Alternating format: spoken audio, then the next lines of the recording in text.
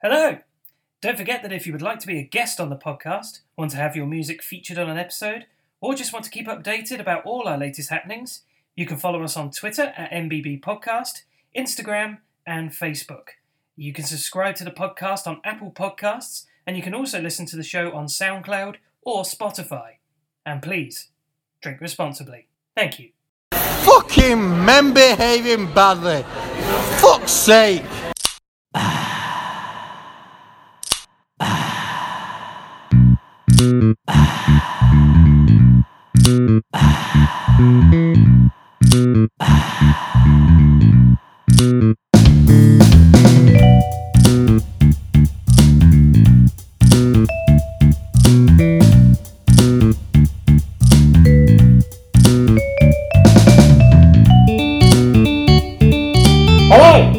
Welcome to episode 61 of Men Behaving Badly, Belgian Waffling. As always, I'm joined by Tom. Hello, everyone. And by Ashley. Hello.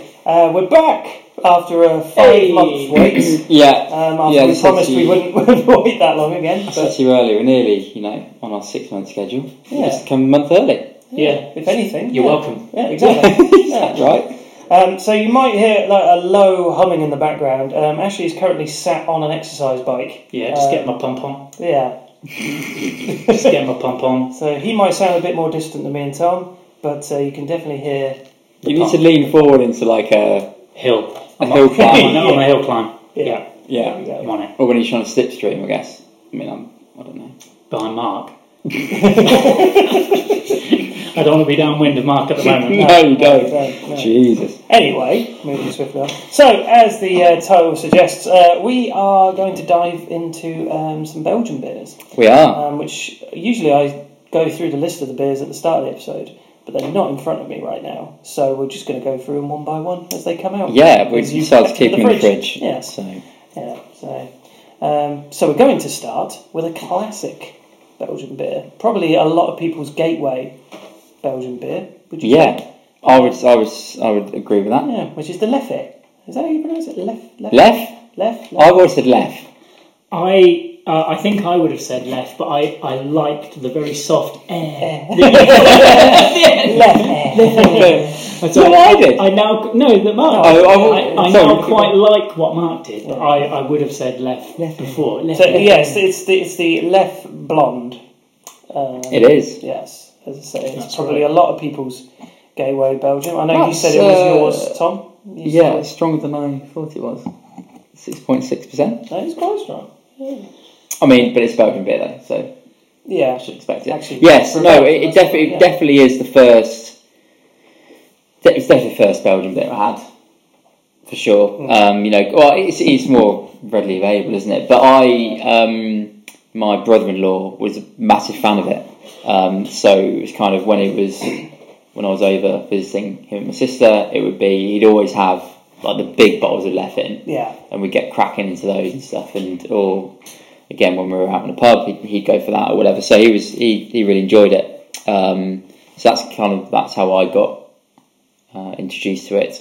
But then it didn't really. You say it's gateway beer, but it didn't really spur me on. I guess at that age, it was just like, oh, it's just like a Belgian beer. Mm-hmm. Great, and it didn't spur me on to kind of go and explore the Belgian world, beer world. So gateway, but not so much as like, Yeah, I don't know if it's I can't specifically pinpoint which beer it would have been that the Belgian beer kind of gateway would have opened for me, but it could well have been Lef. It wouldn't surprise me if it was that. I don't think I really explored it until we started our beer journey with this podcast. Until we started that, I don't think I really dived into Belgian beers.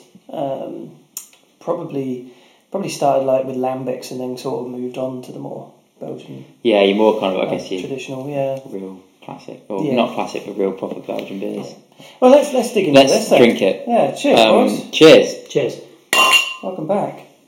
I don't tend to do this now. I just tend to just dive straight in. I don't do a sniff anymore, really. It's got a strong smell. It's almost like a kind of slightly fruity but like musty smell. I think the mustiness might be just the strength of it for me. it's there's almost like a subtle spiciness.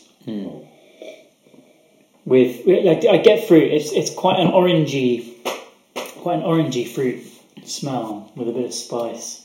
And as you say that, Mixed I'm in. getting a lot of orange in the palate. There we go. Here we go again. Here we go. What are we fucking not even 5 minutes into the podcast? We're orange.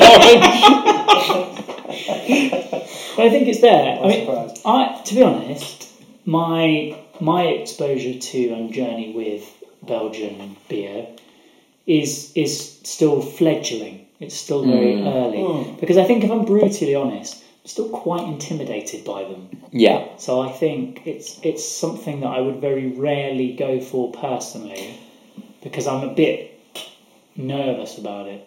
I'm a bit cautious. How so? Kind of, is it an ABV thing? I think it's ABV, Yeah. but I think it's also the potency of that sort of fermenty, yeasty stereotype that I think I'm just a bit wary of. Yeah. So I think a combination of the two just puts me in a position, particularly if I'm buying it. If I'm out at a bar or something, and it's what I'm spending my 5-6 quid on. Yeah. It just leaves me in a place where I just think, I'm just going to go safer. I'm going to go for something that I know, style that I know, something that's a bit more in my wheelhouse. So I think it's kind of in that same realm that things like stouts used to be, right? Which is that I've got an impression in my head, and I don't think I like the impression, and so I've kind of convinced myself that I don't like Belgian beer. I have to be very careful. Very careful I don't like Belgians. But I think I've kind of convinced myself that they're not for me. But Well, I've always kind of had a viewpoint on Belgian beers, is that if you're going to have one, you want a really good version of it. Whereas sometimes for other styles, like I'll have a pale ale, an IPA, whatever it is, and I'll just have it, and I'm not worried. Obviously, I'd like it to taste nice. Well, lager in a way as well. Or I just sort of, so like, for example, I had a pre-beer for tonight, and it was just pale ale from Aldi, the Fireworks one. Yeah. And I'm not overly fussed about that, but then it might be the same from in a pub. Whereas sometimes if I'm seeking out Belgian beer, it's like, right, what are the really good ones, what are the good Trappist ones or whatever. And I sort of view it. I've seemed to view it as like a bit of a, like you want a really good version of it. It's one of those, I think. Yeah, I totally agree with you on that. I think it's one of those that I would probably do some pre-research on before. If I knew I was going somewhere specifically Belgian, I'd probably, or even if I'm in the pub there, I'd probably like switch on Tacton quickly and just be like, right, let's have a look at the profiles of all these and just see which one's going to be best for me. Yeah. I do totally agree that that's the sort of style that you want to get the very best of.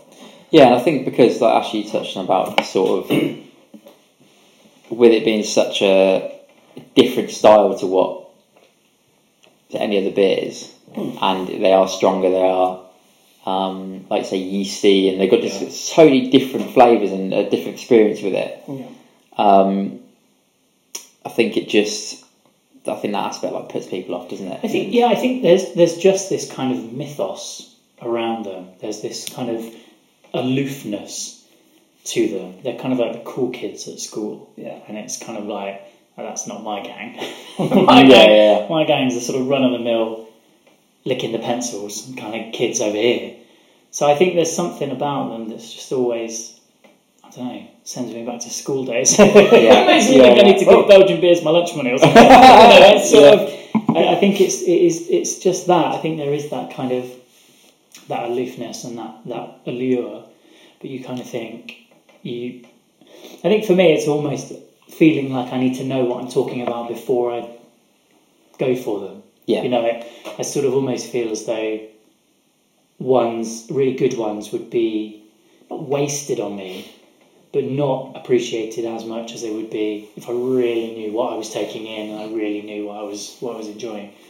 And I think because of that, I've just sort of imposed this mental block on them, and therefore don't engage with them as much as I could or should. Well, there is the whole thing as well about the open fermentation of the brewing process as well with Belgian beers. So obviously no lid on it. So just the natural world getting in there as well. Whatever's I find that's a mental thing that happens. Crazy, isn't it? Yeah. It is mental. I don't think I really think about that. Yeah. I don't think it's put me off. I kind of think I can see it putting people off who don't. I think if you just hear about it, if you just hear about it, I think that's right. I always sort of work on the basis that if something's landing in a vat full of alcohol, it's probably going to be all right. It's probably going to be pretty sterile by the time it gets to my end. And we've poured this out, and there's not flies floating around in it and stuff like that. So I'm feeling okay about it. I think that is, but I think that's what I mean. There is this sort of this kind of uber traditional sort of mystique about them, and I think that's part of what I find intimidating, is that there is just these incredibly strict parameters for what can and can't be. It's like when we were talking about the Trappist stuff ages and ages ago, so narrowly defined in terms of what can and can't be that. Which we'll sort of touch on later as well. This is kind of like, it's like the difference between champagne and sparkling wine, isn't it? It's that kind of thing where it's like, other people might do the same kind of thing, but you can't call it this unless it's done in this way, in these kind of places, with this kind of equipment, yada, yada, yada. Yeah. And I think that whole thing makes it feel, to someone like me, who I'd still consider myself to be a casual beer drinker, I think that establishes it as quite a niche, exclusive thing, and therefore for me, I think I've just kind of parked it in that box of that's a bit specialist. Yeah. So like you say, Trappist beer, sometimes specialist is a great word because you sort of like you feel like you should be eating the right thing with it as well, or pairing the right thing with that Trappist beer, or that it should be in the right glass or whatever it is. I know what you mean, especially about Trappist beers, because you do feel like there is this air of kind of honour and badge around it, because there's not many of them, is there? I can tell you what this. Well, it says here, perfect to enhance the taste of. So it's perfect to enhance the taste of Abbey cheese, St. Jacques scallops, and creme brulee. Have you got some of those? Left, as in left. Left blonde specifically. I don't know if you've just been like any Belgian. I tell you what, right, I've not had Abbey cheese. I've had a couple of scallops, so I won't comment on those. But a fucking creme brulee with that would be absolutely super. Because it's I'm not really a creme brulee fan. Creme brulee is divine. Absolutely divine, mate. You can get ones from Sano's. It's like £1.50 for two. You get a little sachet of sugar, spray it over the top, pop it under the grill. Fucking crispy top, sweet custard, little spicy, orangey, blonde beer. Fucking yes, man. Sign me up. Remind me when your creme brulee podcast is coming out. It'll be out Thursday. every Thursday, different creme brulee. Until I get bored, and then it'll be once every 9 months. Spicy is right, by the way. I'm just looking at this sort of profile on here.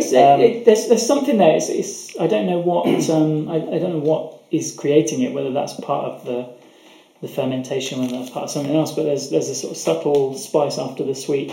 Well, yeah, the aroma brings out floral and spicy with notes of vanilla and cloves. And then the taste says the strong malty aroma of Left Blonde reveals the sweet bitterness in perfect harmony with notes of vanilla and clove. So basically, what you're getting on the aroma is what you should be getting in the taste. It's great. Now, when are we going to turn around and say, "Oh yeah, there's the vanilla"? Yeah, I got that all along. Yeah, no, I vanilla's a weird one, isn't it? Because I think the misconception is that it provides the sweetness, but it doesn't, does it? No. I'm absolutely certain you've said this before. That's why I hesitate. I feel like I'm absolutely I certain feel like we've covered this off. we've been down this. It's The because- beer itself it's is good not to sweet. it's good Having to, long breaks between podcasts doesn't help. I can't remember what I fucking said yesterday, let alone 5 months ago. good to revisit though if anybody's listening Yeah. to this. And So Agreed. I get a sweetness, but obviously it's not from vanilla. I get it from, like you said, the kind of the orange Yeah. sweetness, I and then always there's. I really like the subtle spices. I like It's subtle a spices. really nice flavour. For me, I always find vanilla-y things. The vanilla, you're right. It doesn't feel like it adds a sweetness. It feels like it adds a roundedness, Yeah. a kind of softness. Yeah, the softness definitely I that think kind of levels out that It texture. does- Yeah. So I think that's what I get from vanilla. And that's why it's just gone down so quickly. It for has me as gone well. down I've already quick. just absolutely smashed it. And we are sharing as well. We haven't just smashed a bottle. Yeah, and it's one of the little bottles as well. It's not the kind of standard. Yeah. Usually, yeah, quite standard. To But get yeah, bigger it's not bottles. lasted. Yeah. Not lasted long at all. So while Tom goes and gets the second beer, Mark, what have you been up to in the intervening period since we last got together and About chatted? 5 months. It's been about 5 months, 5 yeah. months. So in that time, I have been. Welcome back, Tom. I have been to 2 different very good places for beer. The first one being Edinburgh. Went out to Edinburgh in December. Nice, really nice. Absolutely beautiful. I love that city. Second time I've been, and yeah, it's just absolutely fabulous. The Christmas markets up there were just superb. Like, yeah, the main one on Prince's Road, is it? It's like the main big street of Edinburgh. I can't remember what it's like the Royal Mile they call it, isn't it? Yeah. Yeah. Yeah, the Christmas market on there was really nice. But I had a great deal of recommendations from people on the Twitter. Thank you for everybody. It's great when you put something out on the Twitter and all these It's people amazing, come- isn't it? Yeah, come amazing. flooding in with stuff. It's fantastic. I was told to immediately go to the Guildford Arms and have a pint of Jarl. And that's exactly what I did. I think it's Jarl. Jarl, isn't it? Yeah. Not, I actually yeah. I got corrected by a woman in the what's the pub called? That's annoying. In Edinburgh, so I said Jarl. I'm like, Jarl? Yes, that's the one. Yeah. You know what? I'm pretty sure I said Jarl the whole time and no one corrected me. So See, I Jarl. only know because of playing Skyrim. That's Oh. the only reason I know, and it's like I think it's the word for like a Viking lord. Oh. Oh, right, okay. Might be where we get Earl from. I'm just spouting absolute bollocks there, but you never know. So yeah, I said howdy Jarl and got myself a pint of that. Which absolutely top notch recommendation right there. Have you both had Jarl before? Yeah. Yeah, Sure have. A while ago, but yeah. Yeah, fabulous drink. Went over to stayed at the Guildford Arms. Had a nano brewery porter called Fort Point from Ibean Nano Brewery. So it's great to see a nice little nano brewery. This is just off the Royal Mile as well. So great to see a nano brewery in this pretty packed and like well established pub. I remember that just being really, really nice. Went out to Bread Meets Bread. Have you eaten at Bread Meets Bread? I've never been to Edinburgh. There's a couple of I think there's another one in Manchester, I think, as well. But that was where I made the stupid mistake of having poutine with extra chips. Nice. I put a side order of chips on my poutine. And your poutine. So I had You love chips chips. on chips. Absolutely did not get through. Although the poutine was beautiful, like Was absolutely. it proper like cheese curds? Yeah. Oh, it's Nice. magnificent. Yeah. So good. They had a New England IPA on there as well from a brewery called Cold Town Beer. I don't know if they were it was something that might have been exclusive to the restaurant as well. I'm not entirely sure, but that was delicious to go along with my many chips. I think I've seen Cold Town in Sainsbury's, Oh, potentially. but I am not sure. I'm sure I remember somewhere. I remember seeing it. Going, cold, because I've not seen it outside of that. Yeah. Their kind of tap room come restaurant sort of pizza and stuff, isn't it? That's where Yeah. we visited that. So yeah, nice. Yeah, no, that was delicious. The following day we went over to Bow Bar, which got a lot of recommendations from people. And we were in there just waiting to order, and we had a power outage. And the power just went in the whole place. And so they got out these little candle, plastic, candle things that you flick on at the bottom and them around everywhere. It was just like really, really strange being in this really dimly lit Scottish pub. Nice.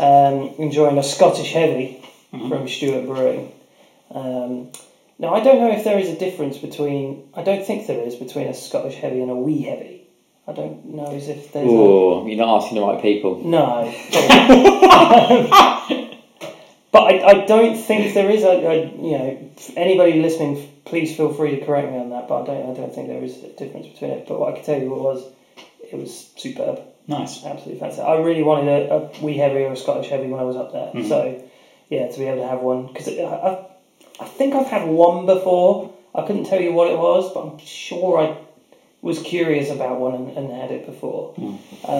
But to actually be up in Edinburgh and have one was absolutely superb. Stewart Brewing are fantastic. Very rare. I don't think I've had a bad Stewart Brewing beer before. I don't think I have either. Went over to Salt Horse. Had a big raspberry dog chew from Fallen Brew. Which was a wonderful blend of raspberry and salted caramel. And it was delicious. That sounds great. Anything with salted caramel, that's right up my alley straight away. Sounds great. That was superb. Also from the Salt Horse, I had Saturated in Nelson by Dare. Nice. Saturated in Nelson was exactly what it said on the tin. Yeah. Hop forward, right in your face. So is that a single hop? I believe so. Yes. Yeah. Yeah, it was. Yeah. So that was stunning.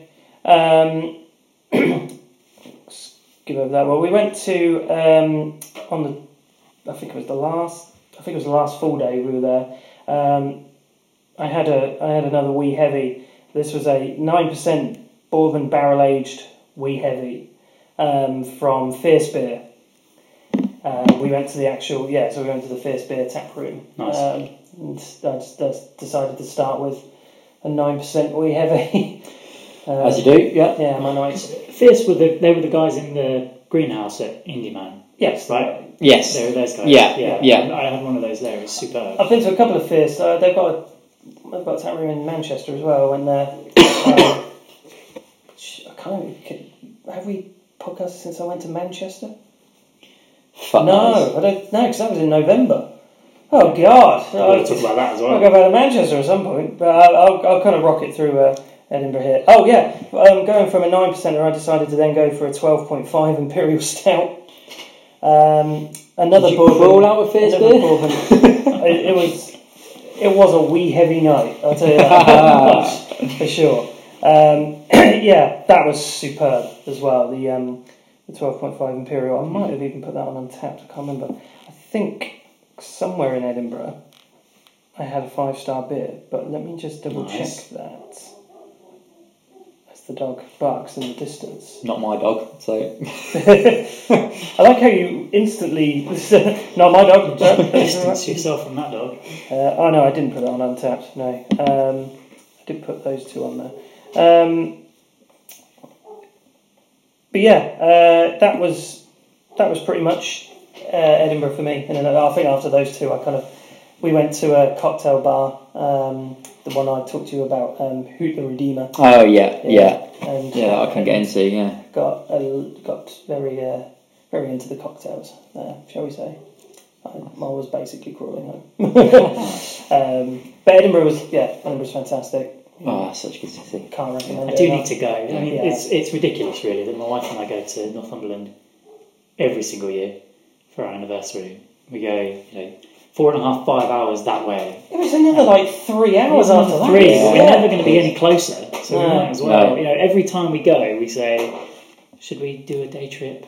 And every year we don't. So I was going to say maybe this year, but with 2 children under 2, probably not. But at some point in the future, we will do that day trip, Yeah. and we will go up. But just hearing the stories that you guys have got and the sheer number of recommendations that came through on the Twitter. Yeah. I mean, it's got to be a place to be. You've got the castle up there as well to Yeah. visit, and it's just a beautiful city all round. Yeah. Nice. Then for my birthday weekend, I was whisked away to lovely York as well. Absolutely fell in love with the city. What a city Yeah, it's York great. is. It's beautiful. Unbelievable. Yeah, I haven't been since I was like before I can remember. Basically, I was a very small child the last time I went to York. So to be able to go there, as an adult and just enjoy all the stuff that was there, it was absolutely fantastic. And had some amazing pubs there. Market Cat. The Market Cat in York was fantastic. Had to have a pint of Jaipur because it's a Thornbridge pub. I'm so annoyed. I didn't realise it was there when I was in York. Yeah, Cask as well. Yeah, Cask. Oh, as well. So haven't had it at the brewery, but at the nice Thornbridge Close pub. enough. Yeah, close enough. You take that, yeah. Exactly. Yeah. And had a couple of other Thornbridge ones, the Crackendale and the Market Porter as well. Because I don't have a porter, obviously. This is me we're talking about. So that was lovely. Then we went over to, and this is an absolutely magnificent place that I'd recommend to anybody, is Brew York's Beer Hall up there. Oh my god, it was so good. Not only just the incredible beer selection, the food was delicious. Yeah, we didn't eat there, so I'll have to... Yeah, no, they had... what did I have? I had some Korean chicken with Korean barbecue sauce on it. Ooh, oh my god, it was just immense. Nice. Utterly immense. And I was a little bit apprehensive about it at first, but Kathy was like, "Oh, go on, just try it. It's chicken, it's barbecue sauce, it's everything you like." Fair enough, yeah. And I had it, and it was absolutely wonderful. Nice. So good. And as I say, the beer there was magnificent. Started with Time Travelling Taxi. I can't remember if I put that one on. I did, yes. That was a pale ale.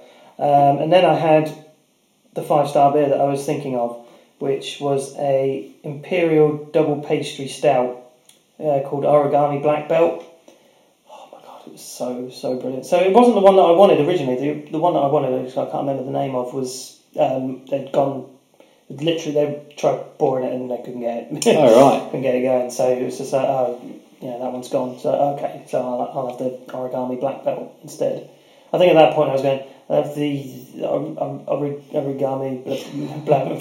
I was stammering my words a bit at that point. And this was a what was the percentage? 11.6%.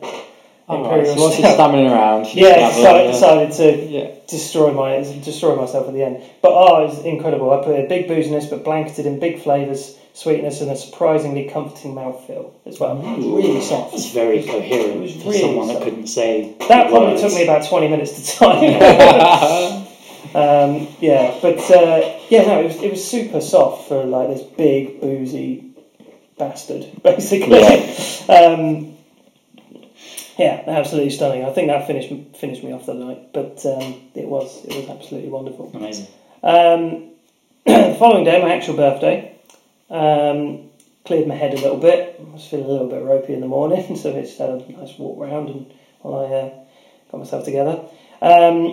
We went to House of Trembling Madness, which was highly recommended again by a whole load of people, you included, I believe. Mm-hmm. Not the one that everybody was recommending, though. There's two. So the one I think a lot of people probably recommended was the mad one. Yeah, the one with loads the of shit on the walls and stuff. This was this was like the House of Trembling calmness. It was quite a nice, relaxed vibe. Maybe they missed the trick there with the old, I should call it calmness, the other one madness. Yeah. With the trembling calmness doesn't really... I don't know. Could be unsettlingly calm. Yeah, could be eeriness about it. Too calm. It's the calm before the storm. Yeah. But to my absolute surprise and joy, they had something that I really wanted to have and I didn't think I was going to get the chance to have, but it was on there, on tap, was Vault City's Iron Brew. Sour. Nice. That coupled along with what was effectively a slice of birthday cake, which felt like it was just a big sprinkled slice of cake that I had. Utterly superb. I love Iron Brew. It's probably my favourite fizzy drink out of all of them. So to be able to have this, and it just tasted like Iron Brew, just a slightly sour Iron Brew. Yeah. It was utterly brilliant. It was so good. I didn't rate it as a 5-star, but I did thoroughly enjoy it. I think it was absolutely magnificent. I did put a picture of the beer board as well. That was absolutely awesome. So obviously with all that board on there, I had to have Sonoma on cask after that as well. Yes. I think I took a picture of the board just to make Tom jealous. Yeah, you succeeded. There's track Sonoma right there. So yeah, I don't think I did much other drinking throughout the. Yeah, no, I think that was it, because I kind of went a little bit overboard on the night before, so I wasn't feeling 100%. But yeah, they were my two big excursions. I did go to Manchester before that, but I think I put that all through the Twitter if you want to go back to November, because I know that we've got another beer to get through. We do. Hey, talking about this is Tom levels of. You went for it. Hours. Yeah, Went for it, March Travail. You know, it's Yeah, actually shit. 5 months. Yeah.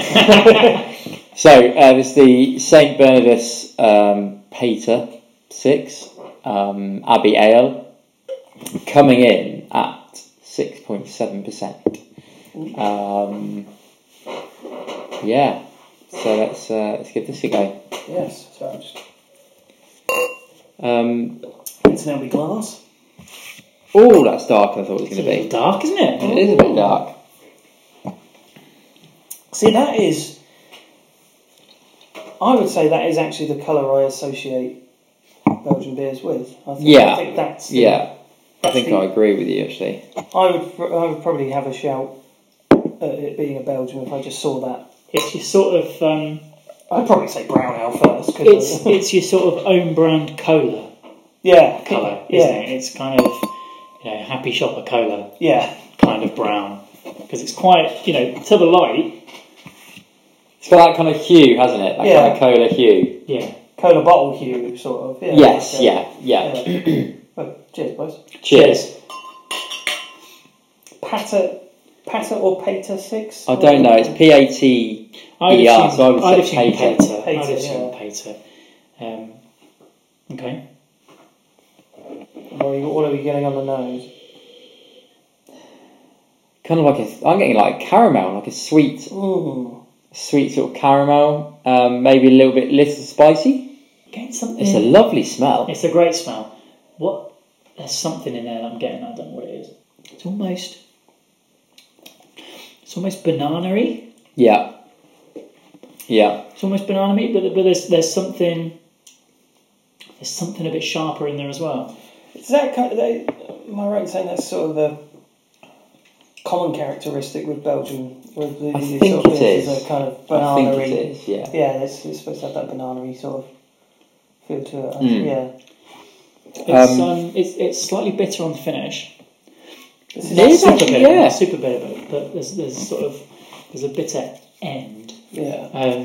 But overall, it's I'm finding it very crisp. I think it helps that it's as cold as it is, but it's very crisp. It's Yeah, I'm interested quite dry. Maybe what it's like if it's a little warmer. I mean, it has been sitting there a little bit, but it's still pretty cool. Sorry, it's quite. I've said that whole thing trying not to burp. It's quite. Yeah, it's quite Carbonated, isn't it? Yeah. Well, I'll just read what I've got here. So this patter is not just any old brown beer. It unites the deep flavour of specialty malt with the lively fruitiness of ripe tree fruits. Impressions of hazelnut and mocha lie at the basis of the mouthfeel, which flows into an excellent yet playful duel between the mild taste of dark candy sugar and a slightly toasted but dry grain character. Plenty of apple and pear aromas make their magnificent presence felt all the way to the slightly bitter aftertaste. Well, we said none of that apart from bitter Bitter aftertaste. aftertaste. Yeah. We always get bitter aftertaste. Oh, of course we do, yeah. That's the bit we can pick up. Yeah, I don't. You love a mocha, so... I love a mocha, and when I get a mocha, I normally get it with a shot of hazelnut. So that should be Yeah. made. Jesus Christ, this is made for you, this beer. So a great choice to complement pork recipes or contrast against zesty cheeses. Oh, it'd be perfect for my cheesy pork. Cut that out. Yeah, 6.7, I think this is. maybe, so when I said that sort of banana with something sharper in there, maybe the apple pear is where I was going with that. Yeah, I think I was more. I think if you'd have asked me, I think I'd have been more melony than apple pear. But Hi, Melanie. It's been 5 minutes. I think it would be.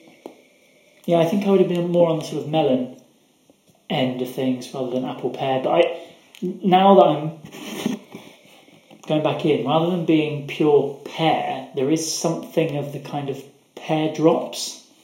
That sort of very artificial sweet pear. Mm.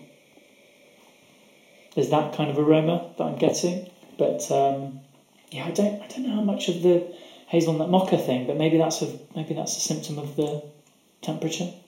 I don't know if this is warmer. Would be getting more of that sort of roasty, chocolatey hazelnut mocha vibe. Yeah, It's a bit warmer. I'm maybe. definitely getting that because I smelt caramel on the nose. I'm definitely like the coating at the end of it for me is that kind of sweet sort of caramel. I think it said they like candy, didn't it? Yeah, dark candy sugar. That sort of dark sugar, and I'm definitely getting that as that's the coating. That's what I'm left with. If I just wait a minute or so before the next sip, I've got a nice. Yeah. It's a really nice flavour to have. Actually, just kind of swirling around. And kind of then you want to go back for more. It's not too sweet. Yeah, you're right. I think if it warms up, you might get different. get Different characters. But are you getting 6.7 out of this? I wouldn't go too far off it, to be honest. Probably lower. I think I'd be in the fives, mid to high fives. I think I'd do. I think it's because it's got that kind of. I think it's just got quite a lot going on with it that makes me. Yeah. And I don't know if I associate lots going on with it to higher ABV just naturally. There's not much booziness. It's not boozy. boozy. There's bitterness and flavour, but there's like with the other one. There's the blonde. I don't. Some sort of strength to it. I can't pick out why. I think it's strength. Like it's like a If richness is the I same kind of thing. See, the blonde I wouldn't put near 6.6. That I would put lower. But I think yeah. I think the sweetness for me probably brings it down to like more of a 6. Like I wouldn't have put it climbing to 7, towards 7 maybe. But yeah. And so did we, apologies if I missed it because I just wasn't listening. But did we say where this falls on the sort of double, triple spectrum? Is this on there somewhere, or is this in a separate realm altogether? Are we double, I believe. Are we on that spectrum? Double, yeah. This is a double. Excuse me. Sorry, yeah. Do we have a technical definition of what that means? Of course we don't. Okay. Because regrettably, I've been watching Beer Masters on Amazon Yes. Prime. Oh yeah. Which Yeah. actually I still haven't watched. No. really good. Yeah. Really good. You get surprised every now and then because James Blunt turns up, so you kind of go, "All right, it's James Blunt." But the premise of the show is really entertaining, and it is educational, and I think you learn a lot from the judging and from the discussions that they have about it. And they did have a Belgian episode, and I think they gave a definition of what these things mean, but it's clearly gone in one area and out of the other. So, Yeah, definitely same with me. But I'm the same. I really enjoyed it.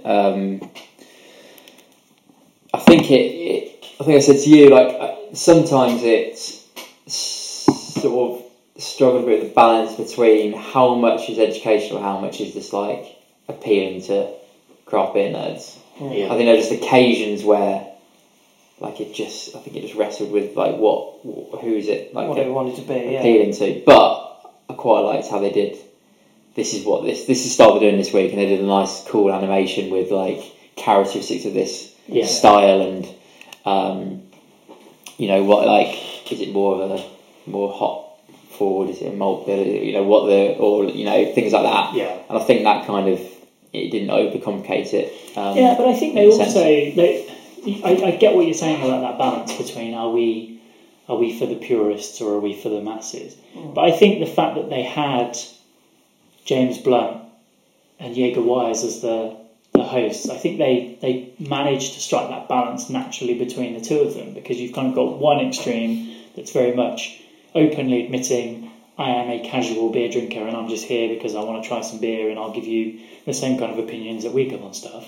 And then you've got the complete opposite end of the spectrum, someone that's immensely knowledgeable, with years of experience and a huge amount of weight behind them, giving really detailed critique about what they're tasting and what that means for the process and stuff like that. So I think even within that dynamic between the two hosts, you kind of get both. But I see what you mean. There were a lot of times where I was thinking, if I knew nothing at all about beer, this wouldn't be the most accessible thing. But I suppose you could almost say the same thing about things like the Bake Off, couldn't you? Like, if they're going knee deep into proving and lamination of puff pastry, you could be like, fuck, if I knew nothing about pastry, this would be totally lost on me. So I think it's on par with your Sewing Bee and your Pottery Throwdown and your Bake Off and all those sorts of things. So I think they've done a good job with it. It was great, yeah. But the important question is, when somebody got eliminated, did James Blunt say goodbye, my lover? He actually did every week. Every episode. Yeah, that's what he'd say. Yeah. Okay. And then to the winner. Beautiful. Oh my god, I wish it was that. I actually quite liked. Sorry to poo-poo it, Mark, but I did quite like there was no elimination. Oh, was there no elimination? Oh, no. It was a case of, so each week the winning beer kind of goes through into the final, and that's like the beer of that style that makes it into the final, and then the final is the best one of each style going off against each other. So no one left at the end of each episode. So they were all beautiful. They're all beautiful. They're all feeling high. And it was good. They also brought in other elements of being in the beer industry. So there was brewing the beer that they went off and did, and they'd bring it back, and then like one was about design. So like creating a really good brand around I think there were, I can't remember, a couple of those, like an advertisement. I think was like your glassware, branded glassware, and just sort of, and that was cool, because I think obviously the idea was that, I can't remember what the prize was. I think it was obviously to brew X amount. Is it 10,000? I can't remember. Yeah, I think it was something like that. I think. Well, I guess the idea is then it may help them kick on to bigger things. So it's cool they had that like little sort of almost. I feel like I need to watch it. A learning. It's a good show. It's definitely worth it. Yeah, it's a good show. Yeah, it's a good show. But so to cycle back to the point from 10 minutes ago.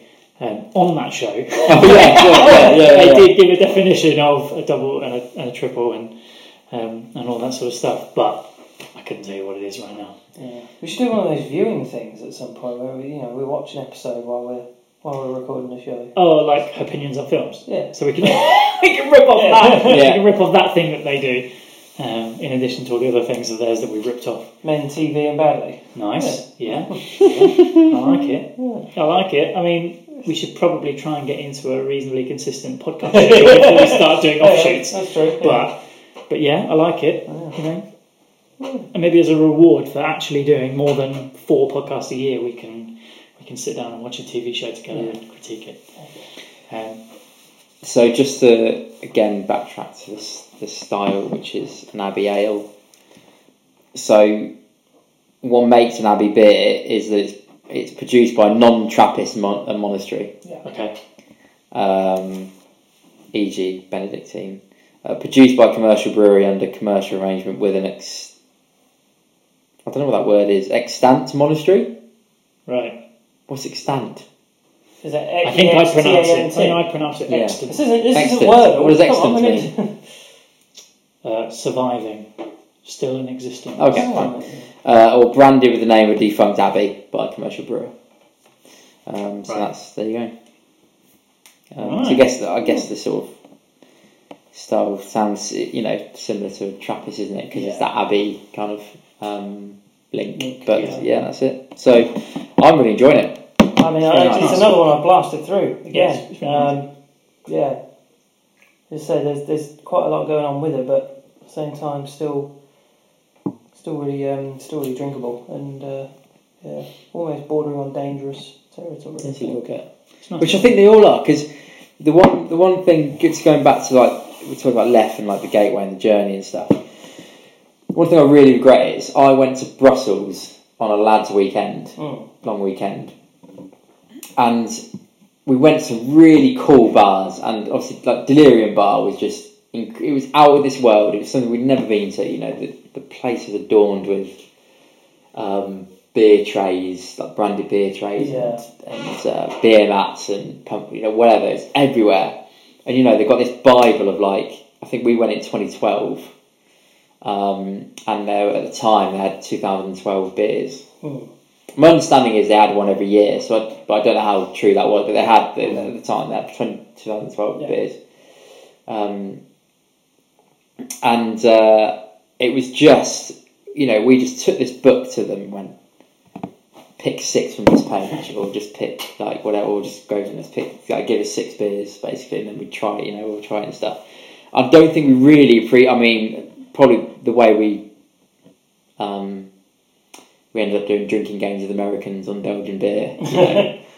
That I don't think we appreciated these beers were 6, 7, 8+%. And the hangovers were horrendous, but I'm ashamed. I don't think we really, I had loads of beers there, and some of them were probably, now for me, I'd appreciate them as being like probably 5 stars, and I don't have a clue what I had. No. So I thought it was a real shame, and I think there were some other bars as well that were great, but that was the one that stood out where I probably tried. If I was to go now, I'd be really meticulous in making sure I. Took my time over them, but we were just necking them during drinking games. So what the fuck were we doing? But I think if you went now, you would never order anything. Yeah. Because you just sit for 7 hours reading that. I probably still would do pick. Added 10 more beers on that now. So. Or pick me 2 or 3 beers that you think, this style maybe, and then get them to do. I probably would still do that. But I think it was more just a case of, we'd literally just go, close our eyes, finger down, right, we'll have that, I'll have that beer.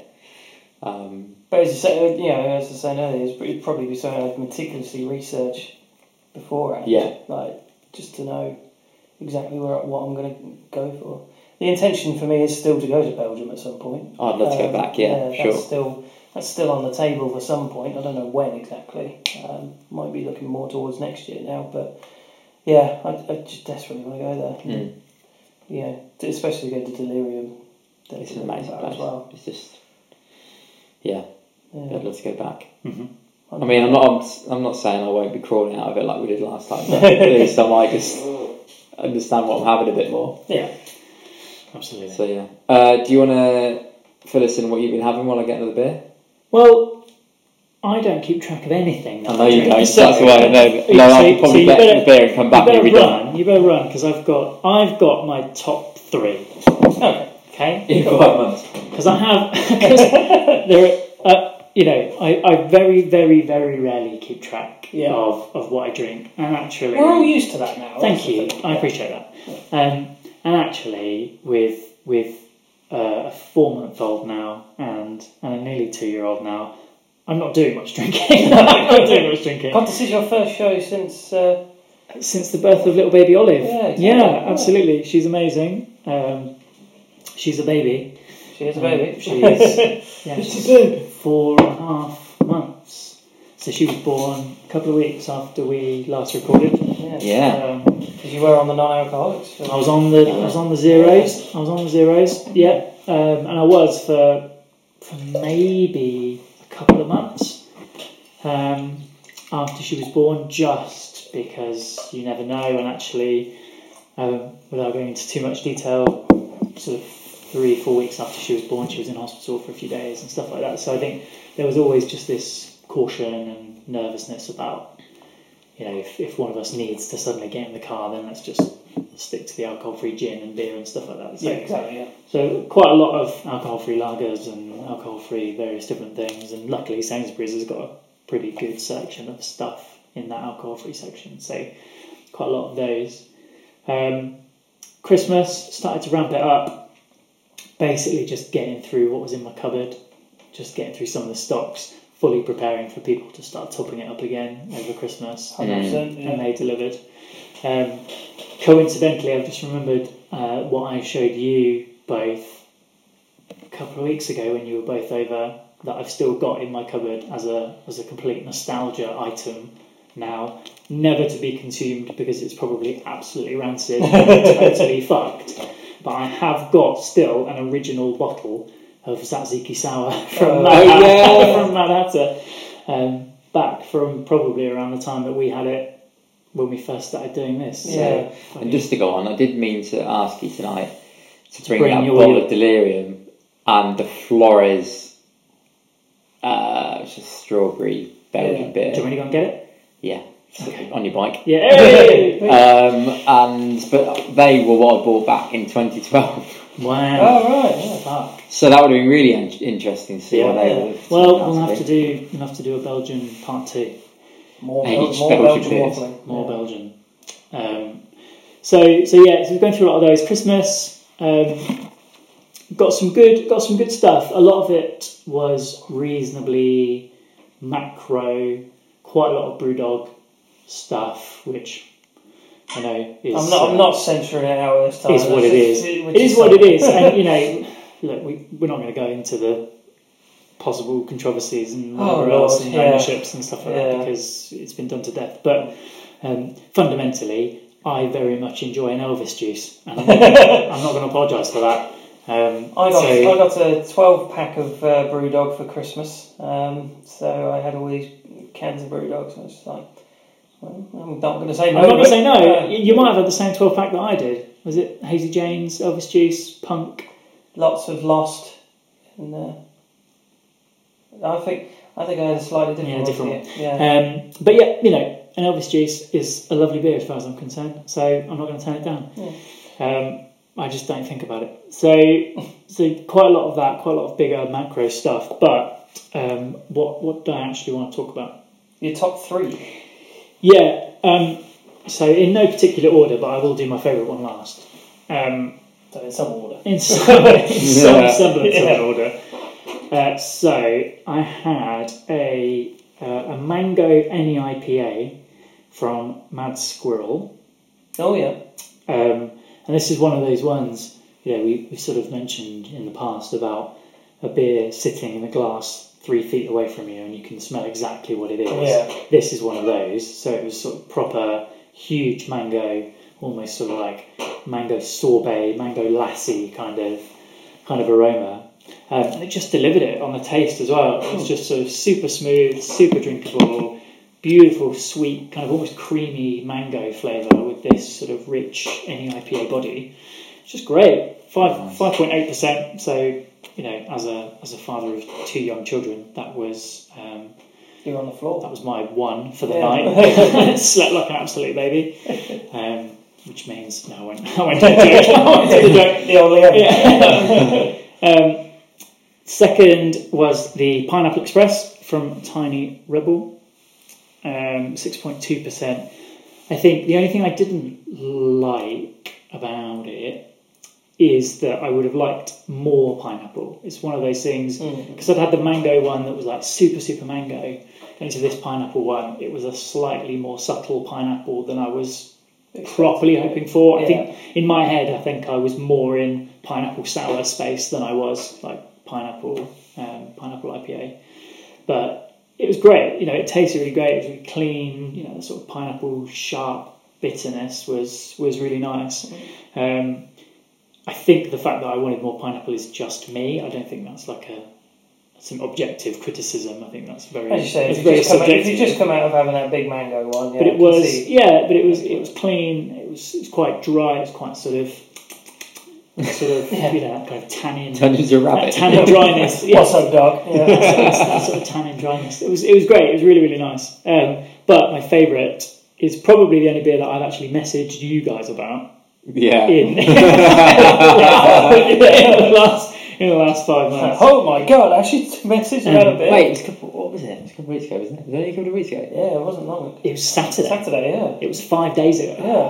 It was 5 days ago, and it was the salted lime sour Badger. from.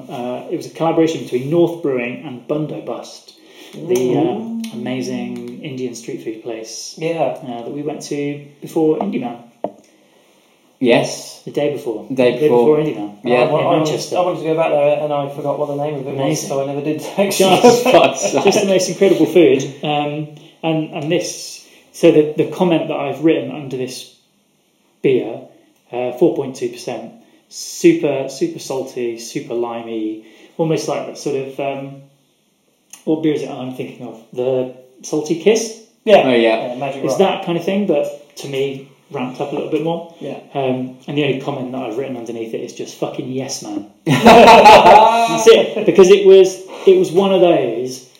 I'm properly in this mode now of I'm probably only going to have one beer a night, and so if I'm going to have one beer a night, I need to enjoy it. I want to enjoy it. We were having a Chinese meal alongside it, and Was it succulent? it was succulent. It was really succulent. It was really succulent.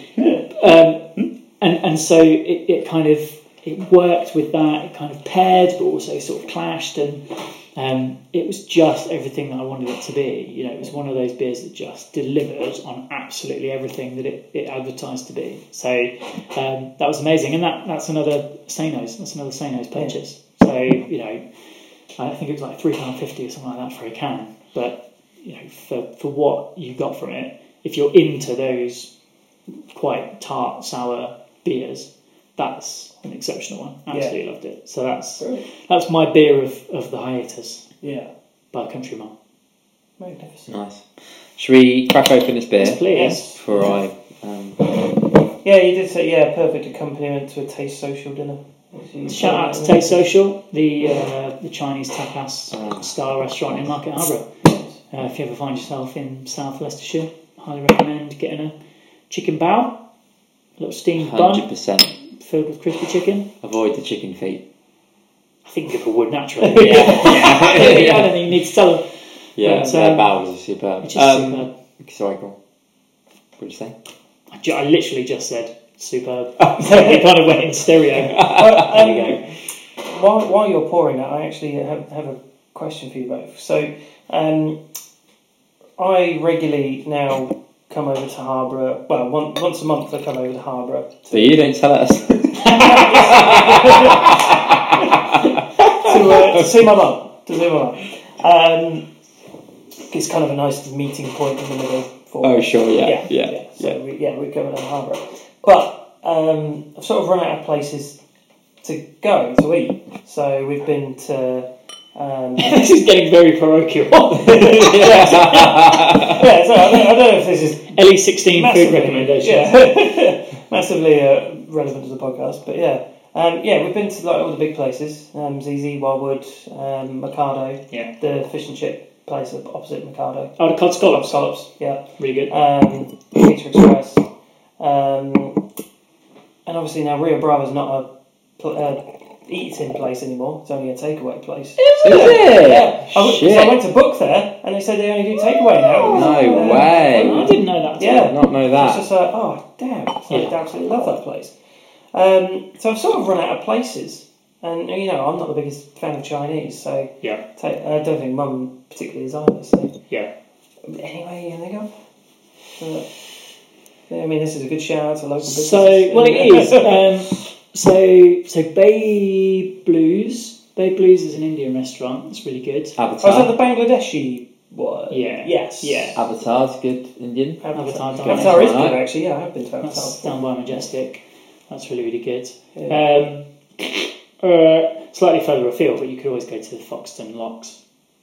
Ian, Yeah, we have sort of ummed and ahed about going to Foxton Locks. Yeah, it's always very nice. what's the place that we went to in one of the Langtons? The Star and Garter? Is that what it's called? I think Star and it's Garter's a nice pub as well. We had an amazing roast. Yeah. Oh, Star and yes. Garter. Yeah, we did. They had, Yeah, I mean now. They've got a wider menu than that. There's the Langton Arms in the other Langton. Yes, that's really nice as well. In town, I mean, maybe a bit more. There's what's that seafood restaurant? Oh, Rock Salt. Rock Salt. Yeah. If you really want to treat your mum. If you go out to Harrington, the Tollymash Arms, the Tolly, that's amazing. That's directly opposite the Warner Edwards Gin Distillery, so you can do like a gin tour. We've been there. Went there, yeah, yeah. You've amazing. been on the tour, I think, and I met up with you to. That's to incredible. go there. Yeah, That's one of my favourite places. yeah, that is a nice bar. I definitely recommend the Tolly. Somebody else went there. I think my dad went there not too long ago, because he went on the gin tour. Yeah. Yeah. Casa Nostra. Casa Nostra. Casa Nostra. Italian. Bless you. Yeah, Casa Nostra's Italian. First time we ate in there the other night, I'd always done takeaway. They do some beautiful baked meatballs. Oh, is that the one up? Yeah. Is that the one up Adam and Eve Street? Yes. Up at Duncan Murray's. Yeah, Mum did say It's there's good. an Italian up there. It's great there. Yeah, It is good. really good. The Veneto is good as well near the really co-op. good. Is that the one near Pizza Man? That's the one. Yeah. They're the same. It's on it. It's the same Same one. Yeah. one, yeah. Pizza Man is the That's what that's takeaway. called. Yeah, that's what Is it's the trying to remember the name takeaway. of. Veneto is good. Well, this has been great.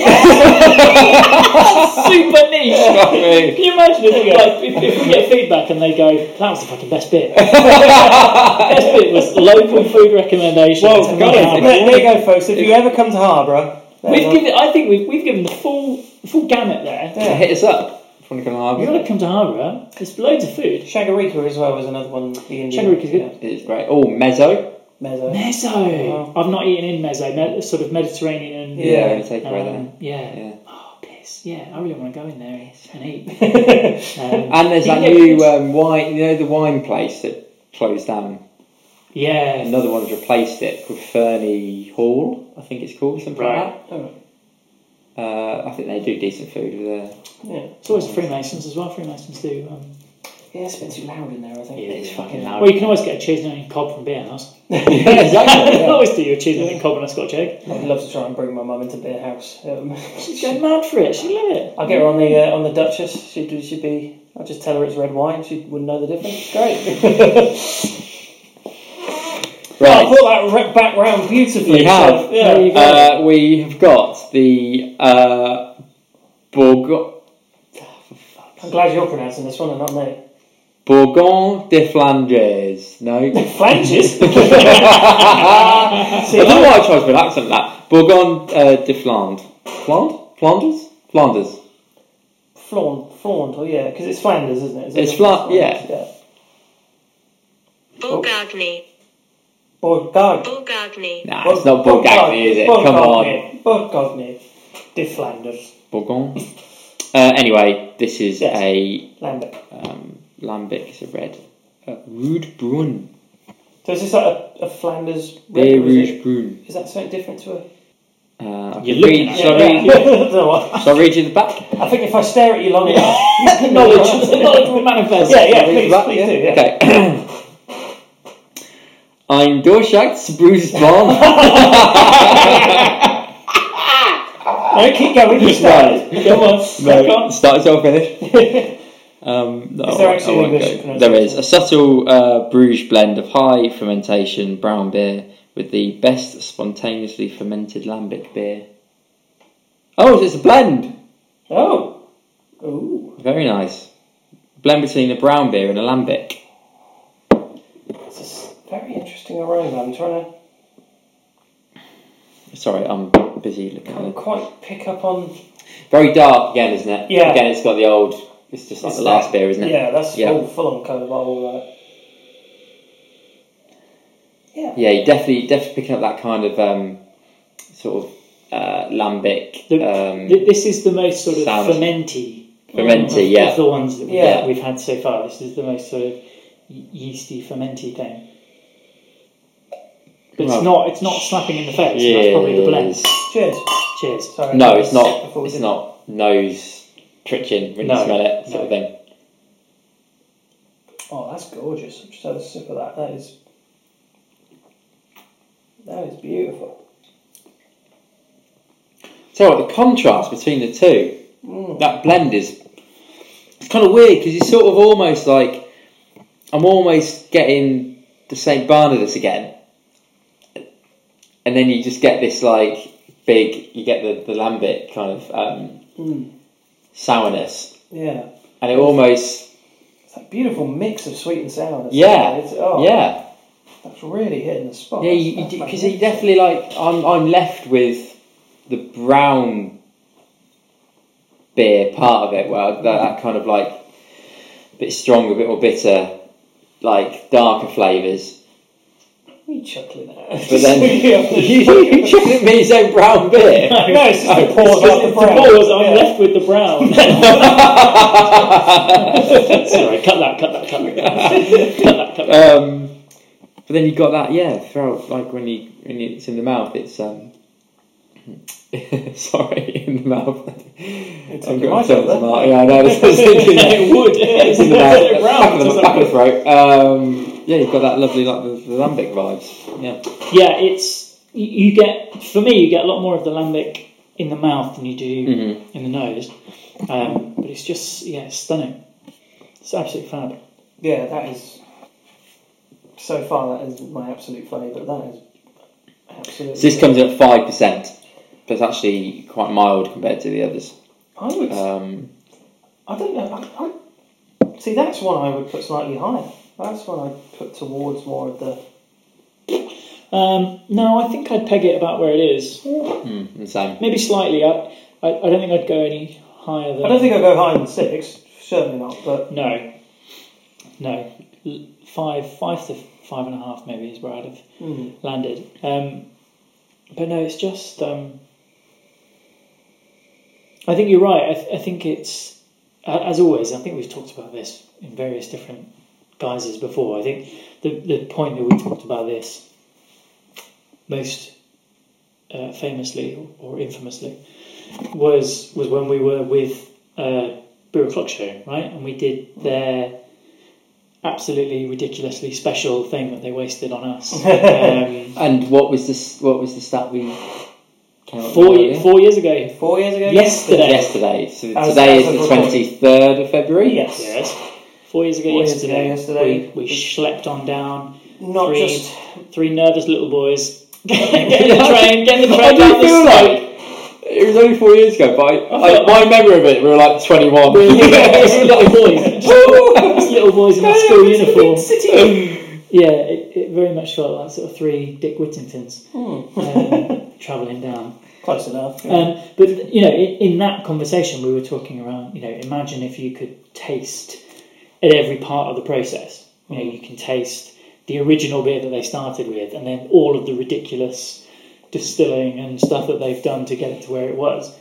And I feel kind of the same with this. I think it would be really, really interesting to taste the 2 components separately. Yeah.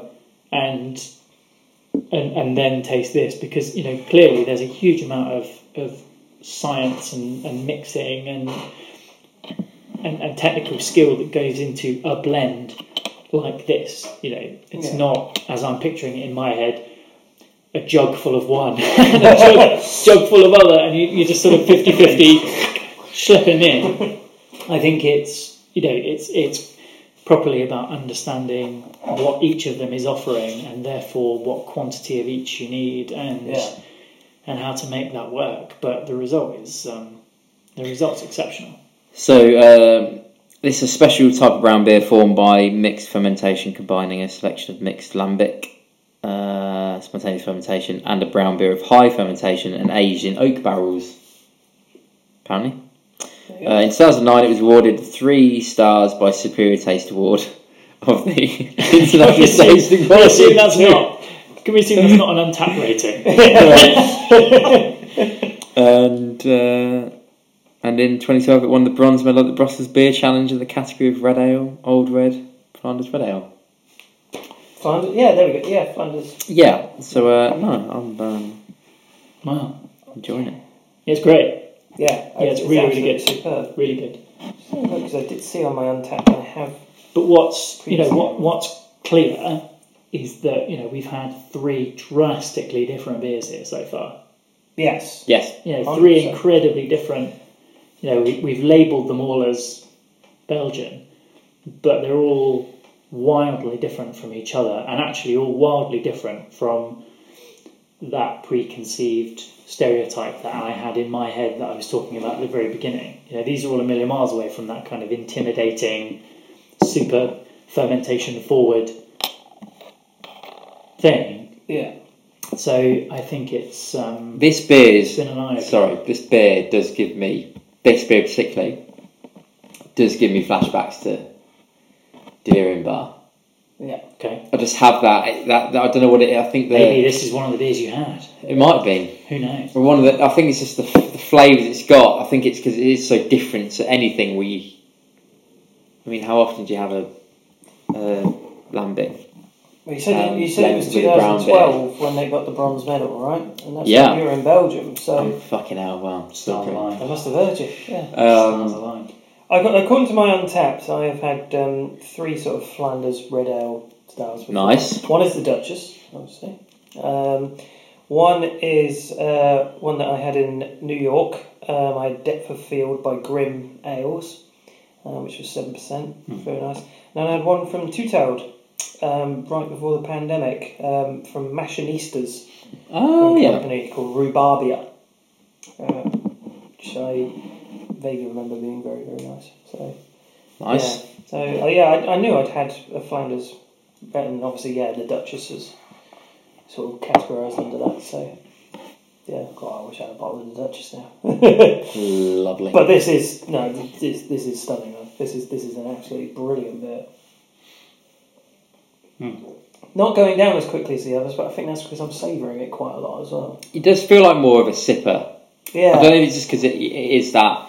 it's strange for being less like Yeah, 1.5% I think it's less. more because it's got that kind of because it's got the lambic fermented kind of characteristics. It's a bit more of a sipper than a like naturally. I think it's more you don't tend to neck sour beers or more sour forward beers, whereas the other ones, like you say, we kind of hinted maybe it's hidden a little bit its percentage, its ABV. Yeah. But the kind of flavours for me sort of match to like quite quaffable or easy drinking beers. So. Nice. Yeah, that's a winner. Fabulous. Well, I think while we're finishing that off, you can start on your 5 months. Strap in, everybody! Yeah. Hold on, I'm just going to do a couple of 100 kilometres on the bike. Well, I haven't got too much. What do I have? So I went to where are we going next week? Yes. Knighton, on the Welsh-Shropshire border. Yeah. A little getaway sort of place. Again, it wasn't like there wasn't anywhere obvious to sort of because it's kind of in the sticks, so there's no kind of I'm not going to chance upon a bottle shop or something like that. But what I liked about the trip was it was a great chance to just try some really local like cask ales. Yeah. So, like we didn't go to loads of pubs. We just went to a couple, and like pretty basic. We had Ludlow Brewing, their golden ale. I just went like middle of the road, kind of. It was just nice and boorish and kind of fruity, just a tasty kind of local ale, really. And then I got a HPA, so I think that is a what county we're in.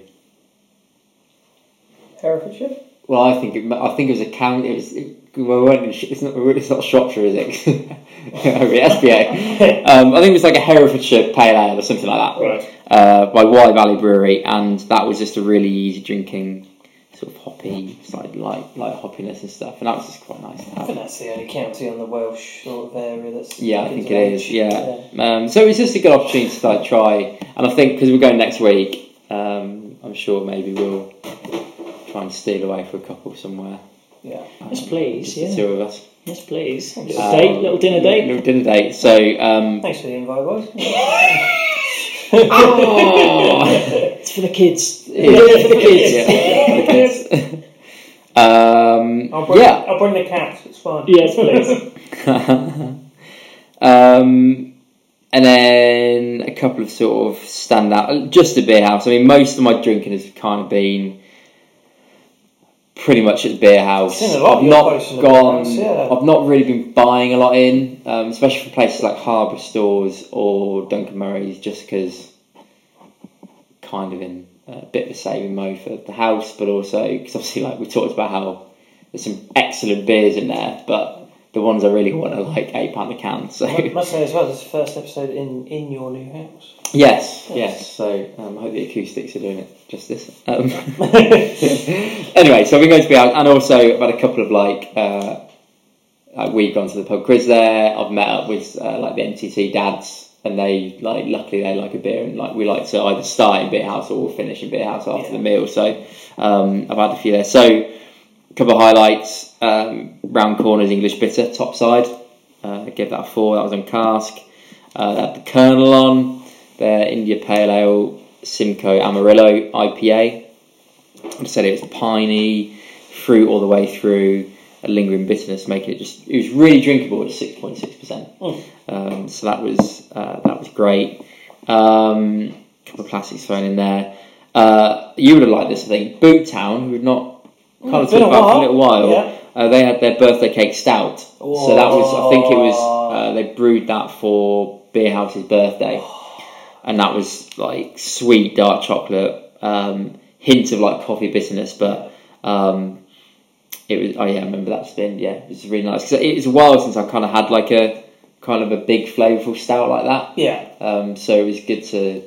Yeah. Good to know Boottown's still going strong as well. Yeah. And that was December, so it was definitely like the time for it. Yeah, absolutely. Yeah. It's always time for stout. You not know. True. I would say you were talking about Round Corner. I've sort of become a regular at Round Corner. Yeah. At the moment, we're going over there quite a lot. So. Nice. But they do the pizzas there now, and so yeah, that's a winner for Kathy. Good draw, isn't it? And I'm not going to say no to. Exactly. Going over there. Yeah. Favourite for you, Mark Pentridge had their Hard Times Pale Ale. It's been too long since I've had Pentridge. Yeah. Again, just I've seen like them pop up a lot around a lot of places as well. Yeah. I think I saw them when I went up to York. I think it was a Pentridge. Somebody had a Pentridge. I'm going to think. I think I had that on. Oh, I was going to say I thought I had that on there when we did the quiz, but Don't remember it. this was in December, so it can't be. But I just remember it being super quaffable, easy drinking, like Moorish bitterness. It was like left you that kind of just wanted you to go back. Yeah. Something I actually went through on Twitter. I had a bit of a discussion with Miles and a couple of other people about the Nuki Brown. Yes. It's always something I've seen in like Aldi and any supermarket, and sort of grown up. I just thought, you know what, I'm just going to go for it. I mean, a lot of what is said is it's not what it was. So, but it was nice to have that experience and just actually have it, and just sort of feel like at one point in your life you should have a bottle or a pint of Nuki Brown. So that was good. I did pick up a couple of bits from Harbour Stores. Tried to treat myself for Christmas, so had Trap Brewing's Toya, the table beer. That was really nice. So, and then went away at Christmas, and there's a brewery I've been wanting to try for ages, and I heard a lot about them on Beer O'Clock Show, generally on Twitter. They're just around. It's Abbeydale. Yeah. And we're in this kind of small village in Peterborough, called Maxie, and we sort of walk, again, it's kind of in the sticks a bit where we were, walk down to this local pub with my dad and brother-in-law, and lo and behold, they got Abbeydale's Absolution on. And I was just like, fuck. The barman must have thought I was mad, because I was going to nudging Dad. I was like, they've got Abbeydale on. He's like, what the fuck are you all about? So I had 2 or 3 pints of that, which got me, ready for dinner. I think it was pre-dinner, and because it's a strong ale. I can't remember what the percentage is actually. So real quick look. It got me Pissed. No, it's only 5.3%, but it kind of tasted stronger than that. You would almost put it like more towards 6. I basically just went. I put on here strong, fruity, bitter. Thumbs up. The emoji or just right? The emoji. Okay. Yeah. Okay. It was so good. It was so good to finally have, and it was a great little pub as well. It's called the Bluebell in Maxi, and what I loved about it was you had like the good mix of like locals. It was one of those really oldie worldy pubs where it had like agriculture kind of things around. Do you know what I mean? Like sort of like implements and stuff on the walls, and a couple of stuffed foxes or something like that. Like, a bit of sounds like a horror film. you know the kind of like you know what I mean. Yeah, I know what you mean. Yeah. The barman was a cow. But what I loved was barman was Leatherface. The barman kind of like he sort of finished his sentences off with like a little moo. A little.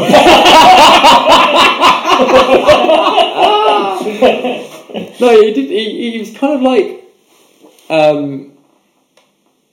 always sort of whistling, like. But you know where you sort of whistle with your tongue, like. Right.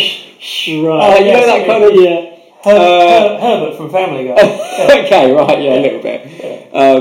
But he would sort of finish sentences off with just a little like. So he'd say, "Oh, that's that would be a tenner, please." I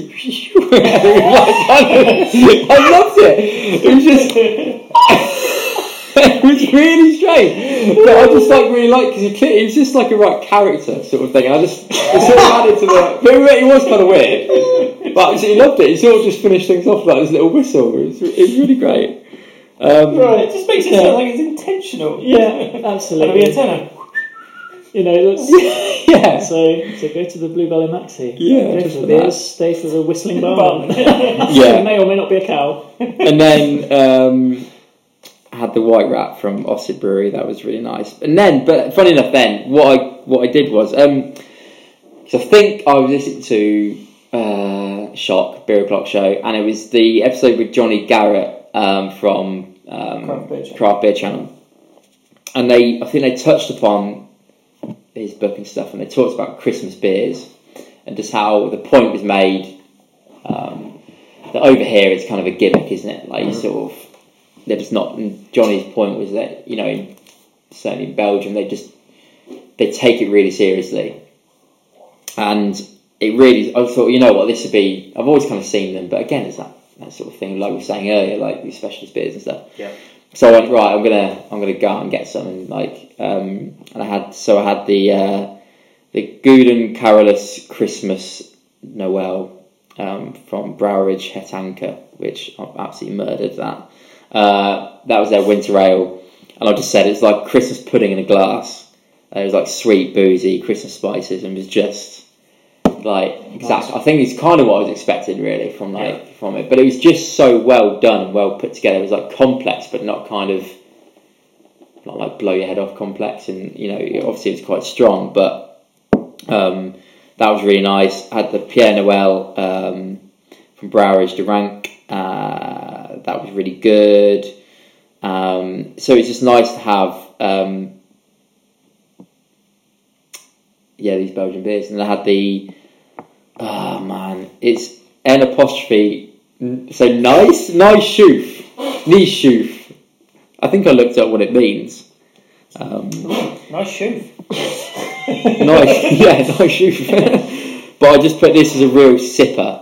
Like, it took me ages to drink. Yeah.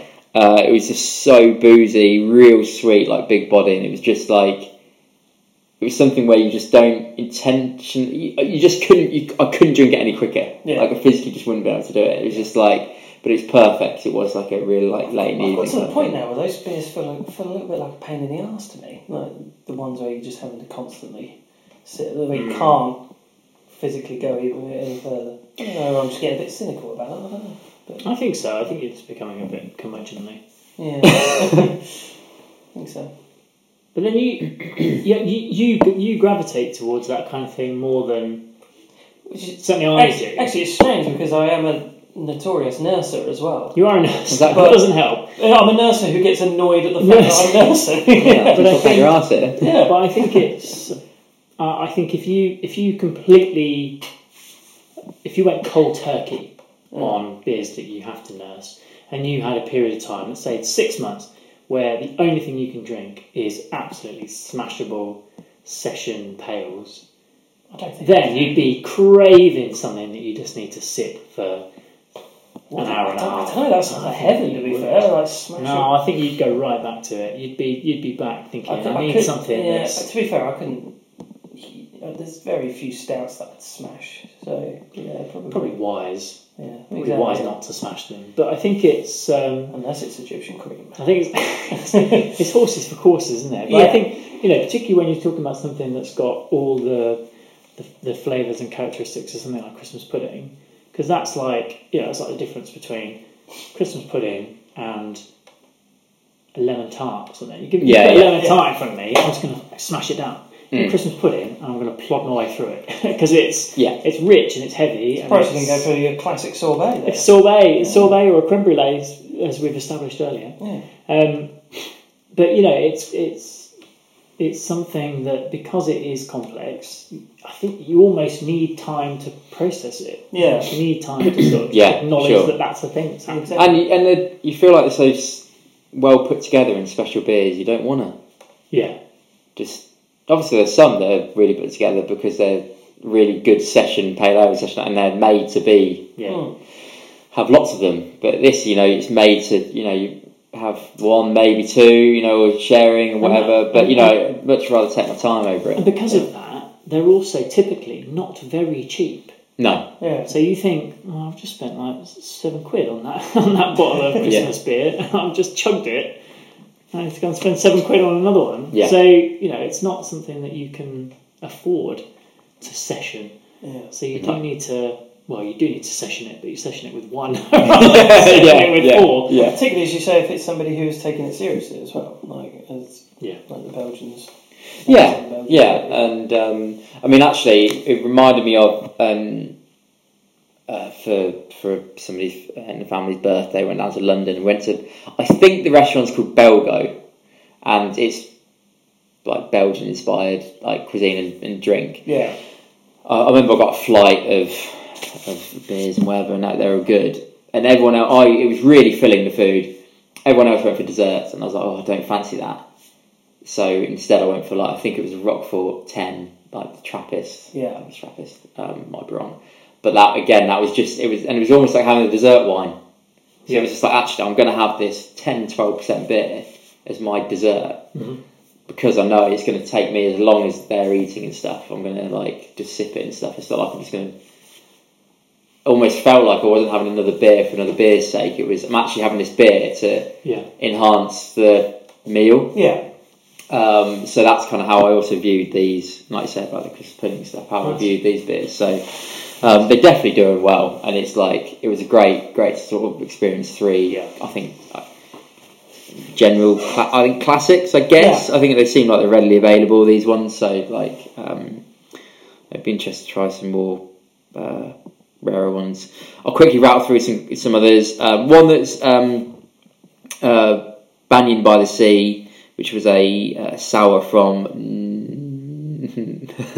Oh yeah, how do you spell that? what's the O crossed out in Norway? Nognio. Perfect. Yeah. That sounds good to me. What by the sea? Sorry. Banyan. I thought you said banging at first. Banyan by the Sea. Banyan by the Sea. Banyan by the sea. Especially in a couple of ways. So this was I guess it was a present from Joel, but also it came with like a tankard that had was a pottery, and it had Joel's footprint and handprint on it. Oh, nice. So I had this beer in that, and that was really cool. Nice. I said it's a good level of sour. It had like a punch, but it wasn't like bloody hell. Yeah. Rhubarb, which it wasn't overpowering, and it was kind of like an oak barreled rhubarb sour. And it was weird. You sort of got hints of like the aging. It was weird. It was you could tell it was almost don't want to use the word musty, but you could tell it had some sort of aging to it and stuff. It's really nice. Whilst we're up in Maxi, I won't go through the beers I had, but I had a bunch of Nen Valley Brewery beers, and they were really, really good. I think is Egyptian Cream Nen Valley? Mm-hmm. Yeah.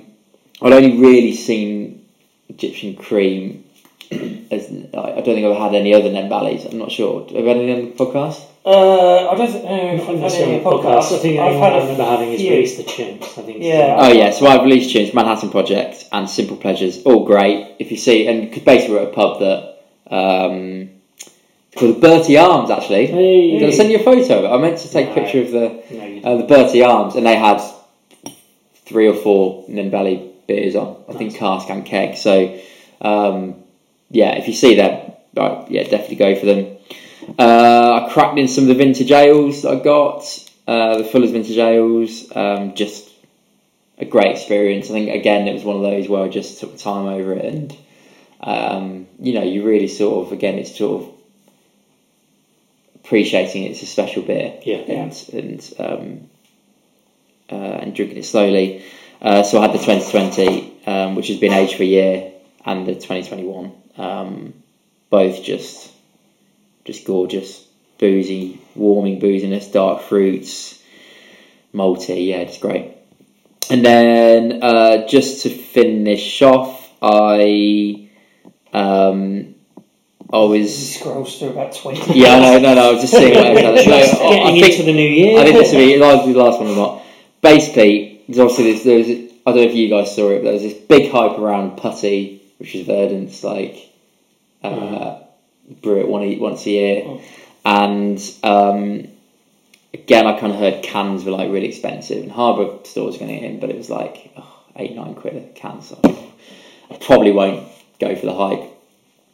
Went down to see No Such Thing as a Fish podcast live in Bath with a couple of mates. They got a friend in Bath, and just so happened to see on Verdant's promotion that there was a bottle shop in Bath that were going to be pouring it, and it was a Kingsmead bottle shop, and actually the guy who lives in Bath, you both know him, Brocky, didn't actually know about Kingsmead bottle shop, so we sort of discovered this little place, lovely little place, and I got myself a putty, pre-show putty. There you go. And big fruity tropical notes, gave way to a piney bitterness, soft mouthfeel. It was just it did live up to the hype. Yeah, I think that's the tricky thing, isn't it? Everyone's banging on about it, and but it really lived up to it. So I was really pleased it did, and it was nice to have it on draft rather than paying £8 or £9 for a can. Absolutely, I think I liked that it was sort of kind of fresher in that way. So so I think that's that about wraps it up. That's about me. I had some. Oh, actually, one last one. I did have a Pentrich. It was the highly evolved. One last one. We can't go without mentioning Braybrook's new Pilsner, the 10 Greek Street, which was absolutely superb. So again, if you see that, I need to get on that. Yeah. So there you go. I was just looking through the Nen Valleys that I'd had. Well, the ones that I've definitely logged on Untapped as well. Actually, a little bit more than I thought. Release the Chimps is on there. Egyptian Cream, obviously. Have Your Cake and Drink It, which is a stout. A Porter Bible Black. I just saw that. I just had that. Oh, yeah. They had a Belgian double themselves. It's a Trap. Ah, yeah, nice. They had that. And Big Bang Theory as well, which I forgot was really, really good. Oh yeah, it is good. I was a big fan of that. I think they're really good beers then, Barry. I need to have more. Right, shall we crack into our last beer? Speaking of Trap, since we're an hour and a half in. That's okay. 15 minutes of it's been absolute dog shit that Michael cut out, so it's... or people just skip through. It'll be that discussion about fucking local... Oh yeah! We should probably put in the tweet, there is a good solid 10 minutes of where to eat in Market Harbour, so feel free to skip. Or if you're going to Harbour. Right, this is La Trappe double. Trappist double. coming in at 7%. Hey, nice big one to finish. Classic dark brown Trappist ale with an ivory coloured head. Interesting. I've not heard it described. Sounds like that TV show you were A full malty and caramel sweet taste with a subtle sweet influence of dates, honey, and dried fruits extracted from the yeast. I feel like Serving temperature is 8 to 12%. 8 to 12 degrees. So, I don't know. Well, to be fair, they've all been around. From what I've seen, Got a bar thermometer upstairs. from what I've seen on looking up all the other ones on the websites, it's been around anywhere between 6 to 12. I think 6 to 12 degrees. Again, you're falling off your bike there. Yeah, I've really come off my bike. A nice dark hue. Very nice indeed. Yeah, pretty much just similar. It's a bit more of a It is ivory coloured, isn't it? yeah. The head. It is actually. Yeah, we were sort of dismissive of the head. Smaller head It than I is was a kind of expecting. off-white, isn't it? It is a sort of creamy. One time we want you to put head on it. Well, cheers to the Cheers, lads. Cheers. final one. This is kind of a more common Trappist one that we see about. Isn't it? Yeah, it's yeah. one that oh, that's right. Huge aroma right off the bat. Isn't it? It's just there's that banana. That's the really sort of got that banana. Yeah, It's sort of funky, yeah. funky banana. Isn't I it? think it is more the Trappist, isn't it? This has that banana-y characteristic Again, to it it. smells nice. Than Yeah, a definitely standard get banana Belgian. there. Yeah, I believe it must. Yeah, I think it is. And just that big taste of it as well on the palate. It's just It's not too dissimilar to the same bananas, is it? not massively. Again, I'm getting that banana, the sweet kind of sugar caramel. Yeah. I I bet there's what probably am a I bit of saying vanilla running through that, I imagine, but there? could be wrong. Yeah, caramel sweet taste. Dates, honey, dried fruit. Probably getting a bit of date. I get honey sweetness. I get honey sweetness. The first taste for me is almost metallic. And I can't quite place it. It isn't metallic, but it's in that kind of. I know what you're. Yeah, It's I in know that what kind you're of sort of going for. irony realm. But yeah, that goes pretty quickly, and then you are into that sort of honey sweet, subtle fruit, and not particularly bitter on the finish either. No. It's surprisingly. It sort of just maintains that smooth. that sweetness, Yeah. and just rides it out. So it's Does it live up to his ABV?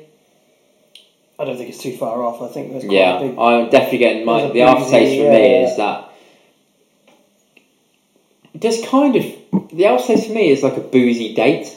I think that's where I get the date. Yeah. Is the tail end. That's sort of it's almost like kind of macerated fruit, sort of alcohol soaked fruits in a big pudding or something. Yeah. I think that's where I get the date. So yeah, it feels like the biggest of the four. It's one that sticks around for a little while after It as really well. does, yeah. But it's great. It's a Moorish aftertaste. It's a kind of booziness that's sort of inviting you back in. It is rather actually, than- yeah. Rather than sort of recoiling you back. Yeah, it's like burn or No, anything like that. nothing like that. No, it's really subtle. Fab. While we're enjoying that, you sent us something just before the podcast about Brew London. Yeah, I did. And yeah, it's just sort of got me curious about, because with the world opening back up a little bit more now, I think. So tomorrow is officially we've beaten COVID. We did it. We did it, guys. We Well done. got through it. Start the parade. But with the world opening up a little bit more, it feels like these beer festivals are coming back. Yeah, I mean, there was into the Brew light. London. You mentioned Ashley. Yeah. Peak End has just been promoted. Yeah. You get tickets to that, which is tempting. I've my eyes really been caught by Nottingham Craft Beer Week, and Again, because for us that's like it's pretty accessible, isn't it? 'Cause Yeah. it's literally. But the breweries Train that them. they've got on for this look absolutely fabulous as well. So I'll just kind of run through some of the breweries that are going to be at Nottingham Beer Week. So you're looking at Cloudwater, Polly's, Wildcard, Siren, Wylam, North, Castle Rock, Brew York, Turning Point, Black Iris, Liquid Light, Nice. Totally Brewed, so some quite local Nottingham ones there. Then you're looking at Atom are going to be there, Atom Beers, Emperor Brewery, who did the huge yeah. Imperial Stouts in Leicestershire, Magpie Brewery, who are fantastic in Nottingham as well. They've just got such a fabulous lineup. That's great. On That sounds that. really good. Yeah. If you're in East Midlands or want to trip to East Midlands, Friday. When is that, sorry? Kind of the week is the 11th to the 18th of June, but the two big days are the 17th and 18th. Neon Raptor as well are kind of the host area of it, so that sort of area of Nottingham that around Neon Raptor is where it's all taking place. Nice. And yeah, Neon Raptor obviously are fabulous as well. So that's what I think. If we ever did like some of, I guess, the really big festivals like Indie Man again, it's those little like offshoot events that I quite like to like explore. So like if Neon Raptor maybe like got like a offshoot event in the week where there's other pubs that kind of host and stuff like that. Nottingham Craft Beer Week itself is fantastic because all the pubs around there get involved, and there's such a great selection of pubs. So Neon Raptor hosting that whole thing? Well, I think throughout the week it's in various different places, Okay. and then the 17th and 18th is in the little market area where Neon Raptor is. Okay. So it's quite an open market. I say open / slightly closed off market area a bit. And yeah, Neon Raptor's in the heart of that, so they'll obviously be serving their usual stuff from there, but then Sure. they'll have all the big stalls, quite similar to Indie Man, just outside mainly. But yeah, it looks terrific. But you say looking at Brew London as well, that looked like really good. It looked great. Yeah. So that's the 6th and 7th of May. Yeah. But that's got another list of names that people will know more of them than we do. But there's people like 71 Brewing on there, Magic Rock are there, 4 Pure, Full Circle.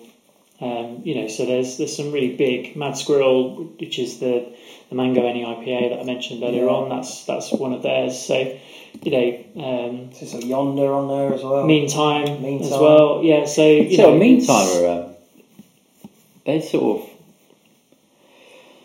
come about a bit more, haven't they? Because sort of, I know you're a big fan of the pale ales, actually. Yeah. And then obviously they get bought out and stuff and all that. Anytime. I haven't seen it as much in like served in restaurants or even I haven't really seen it in supermarkets. I went to Pizza Express the other night in Hepburn. Is it there now? Yeah. Nice. So just to round off that list, Tiny Rebel are there, Vocation are there, and Yonder. Yeah. Like you mentioned, so some Some really fairly big big names there. breweries. Yeah, I was going to say, Really because big Green names. King are on there as well. No? Yeah. But so I'm particularly looking forward to Nottingham purely because I work in Nottingham, and so I will be there anyway. Exactly. So lunch beers will be in order. I am looking to go. What a week. I am looking to go to the Friday of the. So for those 2 particular days, I think it's £15 a day for tickets. I think. So I am looking to see if I can have myself a Friday ticket. Head down there after work. Drive down from Derby. Because I feel like every year I see it, and every year I think, God, I wish I could go to I will it. see you there. Yeah. Maybe don't drive down. Maybe get the train. I've got mates who live in Nottingham. I'll crash there. You've got other friends? Yeah, amazing enough. Social mess? Oh. Well, yeah. Oh, really? Well, invite me to more places, and then. Fair point, well made. But I mean, as I say, you think back to. I mean, Indie Man was the big one for us, isn't it? Like in terms of thinking back on beer festivals and Yeah. like looking back on it now, the token system that they had in place, a lot of people weren't big fans of it. There were a few people who weren't particularly, because it was a new thing that they were trying, wasn't it? I believe. Christ, I can't remember. Yeah, they did. I think there was a young nine around. Lots of stuff around all-in tickets and token and what the pros and cons were. I mean, I quite like the token process, but then I didn't know anything different to it. So. No, that's the thing. I think if we then go and do an all-in somewhere else, because I think we all had 9 beers in the end, did we? Or did you have 10? Yeah, because I don't think I went for a 2 or a 3. Yeah, I didn't go for a 3. I definitely went for a 2 because I had the one from other half. Yeah. On there. But I think it's tricky, isn't it? I mean, you can weigh it up, and it's the same as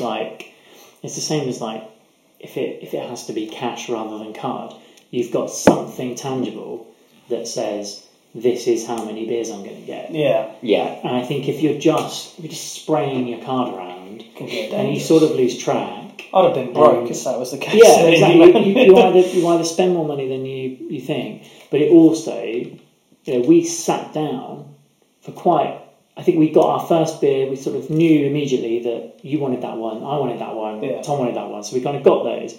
But then there was like this whole 10, 15 minute conversation around, okay, well, I really want to go there, and you really want to go there, and I'm desperate to get one from there, and they've got this 3 token beer on, I'm going to save up and I'm going to get that one. Yeah. And I just don't think you'd do that if it was a case of they've got this £6.50 third of a pint, so I'm going to go and get one of those. Yeah. Or they've got this £3 pint of session, so I'm going to go and get that. I think there was a bit of fun in that, wasn't it? I think in terms of the tokens. I think something like a 3 token. Again, it kind of like this exclusivity thing. 3 token, it feels like sort of big dog high roller, doesn't it? Get myself a 3 token whiskey stout thing that you got. Oh, fucking Jesus! It was absolutely vile. That was awful. Absolutely vile. But you know what? The only thing I didn't like, wasn't it? Yeah. It's the only thing I didn't like in the whole thing. But there is something about that kind of just laying down 3 tokens. Yeah.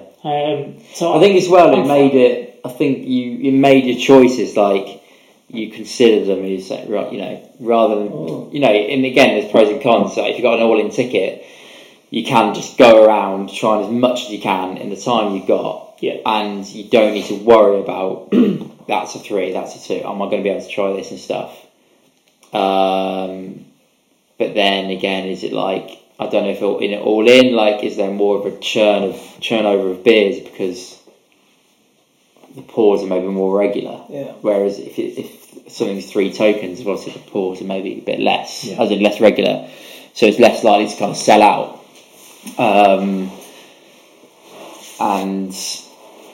So maybe like you just come with the tokens. You sort of obviously you can buy more tokens, so you can go and have as much as you like. But obviously for us, we were kind of set on this is what we've got, and I think it made us consider actually what beers do we want and just be a bit more. It was the right amount, I think, as well. I think it was the right amount of tokens. Yes, I think so. In hindsight, I think if it had been one more token, we probably still would be sat here saying it was the right amount of tokens. If it was one less, we'd probably be saying it was the right amount of tokens. Yeah. So I think there's a sweet spot in there. By the time I got my Pomona Island with my last token, I was a bit. You're sort of chewing on it, and that's it. We were. I think all of us were kind of chewing on the last one, but it's. I think you're absolutely right. It forces you to think. What are of all the things here? What are the ones that I'm never going to get somewhere else? What are the ones that are super limited edition? They only exist now. Yeah. So you kind of gravitate towards those things. Typically, those are the ones that are 2 or 3 or whatever. But and then I get something from other half, and then end up going there. Yeah. But no, it was great, and that was my first, and so far only, sort of big proper beer festival experience. Same for me. So I'm definitely keen to do something again. It feels like an absolute lifetime ago because clearly it's just not possible to do anything. Anything pre-COVID is just a whole of a lifetime ago. Yeah. So I think it's going to be amazing. I'm still reasonably cautious. Depending on how big, how well attended things like Nottingham Craft Beer Week and Brew London are, I'd still be really cautious about being around that many people lubricated with alcohol. So I'm not saying, great, yes, tomorrow we've beaten COVID day, let's jump in with both feet. I still think there is some reticence there, but there are green shoots here of positivity. There are possibilities of things opening up again. And if there's an opportunity for us to go to a Nottingham Craft Beer Week or another Indie Man or whatever, then I think we've got to start taking it, because actually if the last 2 years have told us anything, it's that you can't take this kind of things for granted. Exactly. 100%. Suddenly they might be gone. Yeah. It's a bit of a downer, but... Wow! I think it was somewhat inspirational, actually. Oh, thanks, man. I appreciate that. I didn't know where I was going with it, but then I sort of cycled round. That was my Belgian waffling. Right at the end there it is. Belgian waffling on your little trike there. On my little bicycle. Trike. Thank you. Where's the third? Well, I suppose there's only actually got one wheel, isn't it? little penny farthing. Penny farthing. Unicycle. Sorry, penny farthing's got 2 wheels. Apologies. It's got My apologies, bike fans. Jesus. Yeah. I was thinking of the one fuck off wheel. It's just one big fuck off unicycle. Maybe that's what Jeremy Vine was on. Maybe that's where he's going wrong. He lost the back wheel. So, on reflection of our Belgian beers tonight, do you think you'll seek them out more? Do you think do you think now it's less scary? What they've done for me is just really enhanced wanting to go to Belgium now. Like it's just me too. It's just brought back that feeling of, God, I need to get over there and try this out, because I go to, so when we went down to when we went to Bath, actually there was a Belgian place, specifically Belgian pub there. I can't remember what it was called now, but that was brilliant. I went to a specifically Belgian place when I went to Prague as well in 2019, and I always enjoy them. So to be able to go to Belgium and to try these places out, at the source. And I bet there's some lovely little places as well. Yeah. Just imagine like these sort of, yes, you've got your delirium bars, but then some just lovely little, like, beer house-esque places. It's more than that. Just probably serving like some excellent beers. Like, that's what I sort of picture as well. As I really putting their heart into it, and you can just tell it's made with love, and that's what I need. So these beers have just sort of solidified that for me. I think it's to be honest, it's left me a little bit confused, because I think I was very much coming in with the notion that they would all be of a type, and that they would all be comparable to an extent, and that therefore I would be able to either categorically say, yes, I'm fully on board, or no, that's not for me. Where it's left me, unfortunately, is that this requires a lot more digging. This requires a lot more work, because actually these are 4 drastically different experiences, and therefore I think it quite rightly demonstrates that Belgian, as an umbrella term, is covering a huge amount of ground. And therefore you do need to explore. You do need to explore it. You need to jump in. You need to almost treat. It feels like you almost need to treat Belgian as you would pale ale. It's not a case of once you've had one, you've had them all. It's a case of there are styles and variants and twists and innovations. So I think it's sort of opened my eyes. There's been nothing here at all that I've disliked. So I think if I was ranking, I'd probably be on our Bourgogne as that blend. I think that's my favourite. I think that's my favourite. I think that the Bernardus and the Trappist are sort of joint second, with the left just sort of slightly behind in fourth. But they're all in a camp of, I'd happily have another one when I get home. Yeah. Yeah, I'm the same. I think it might make me pick up more left. So if I see it in a pub or restaurant, I might actually just as a if that's as an option. I've kind of just sort of gone, well, I've had that before, whatever. Yeah. I think for me, actually, I think because I've never had it before, or a style like that, the Bourgogne. I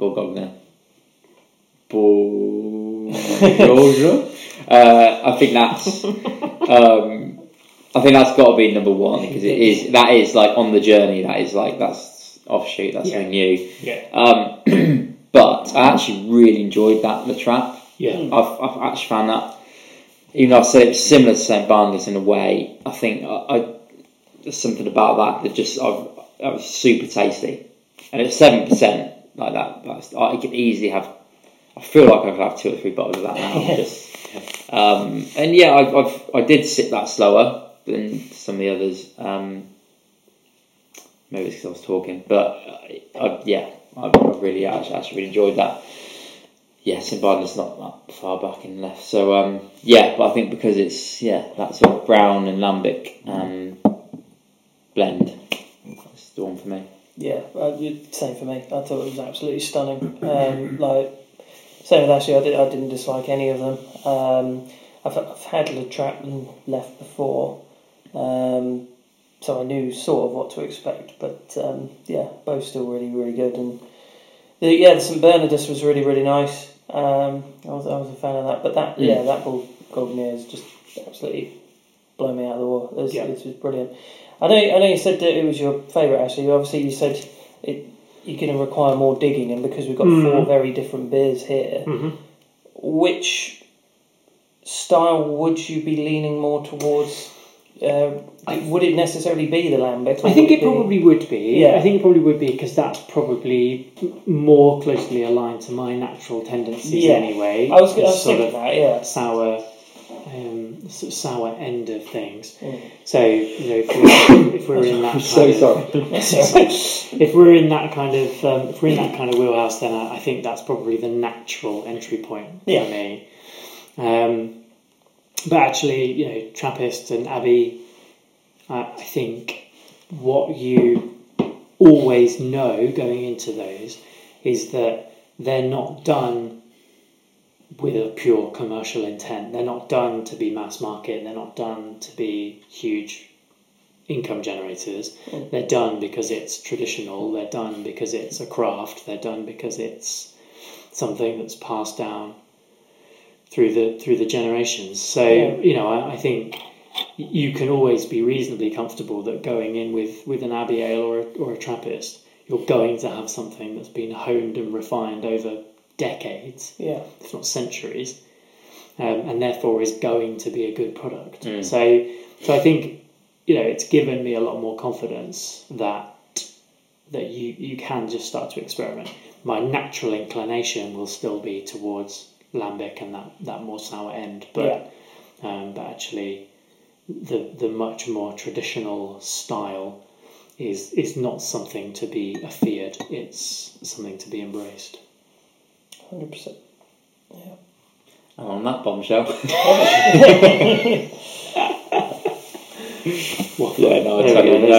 totally agree. Totally agree.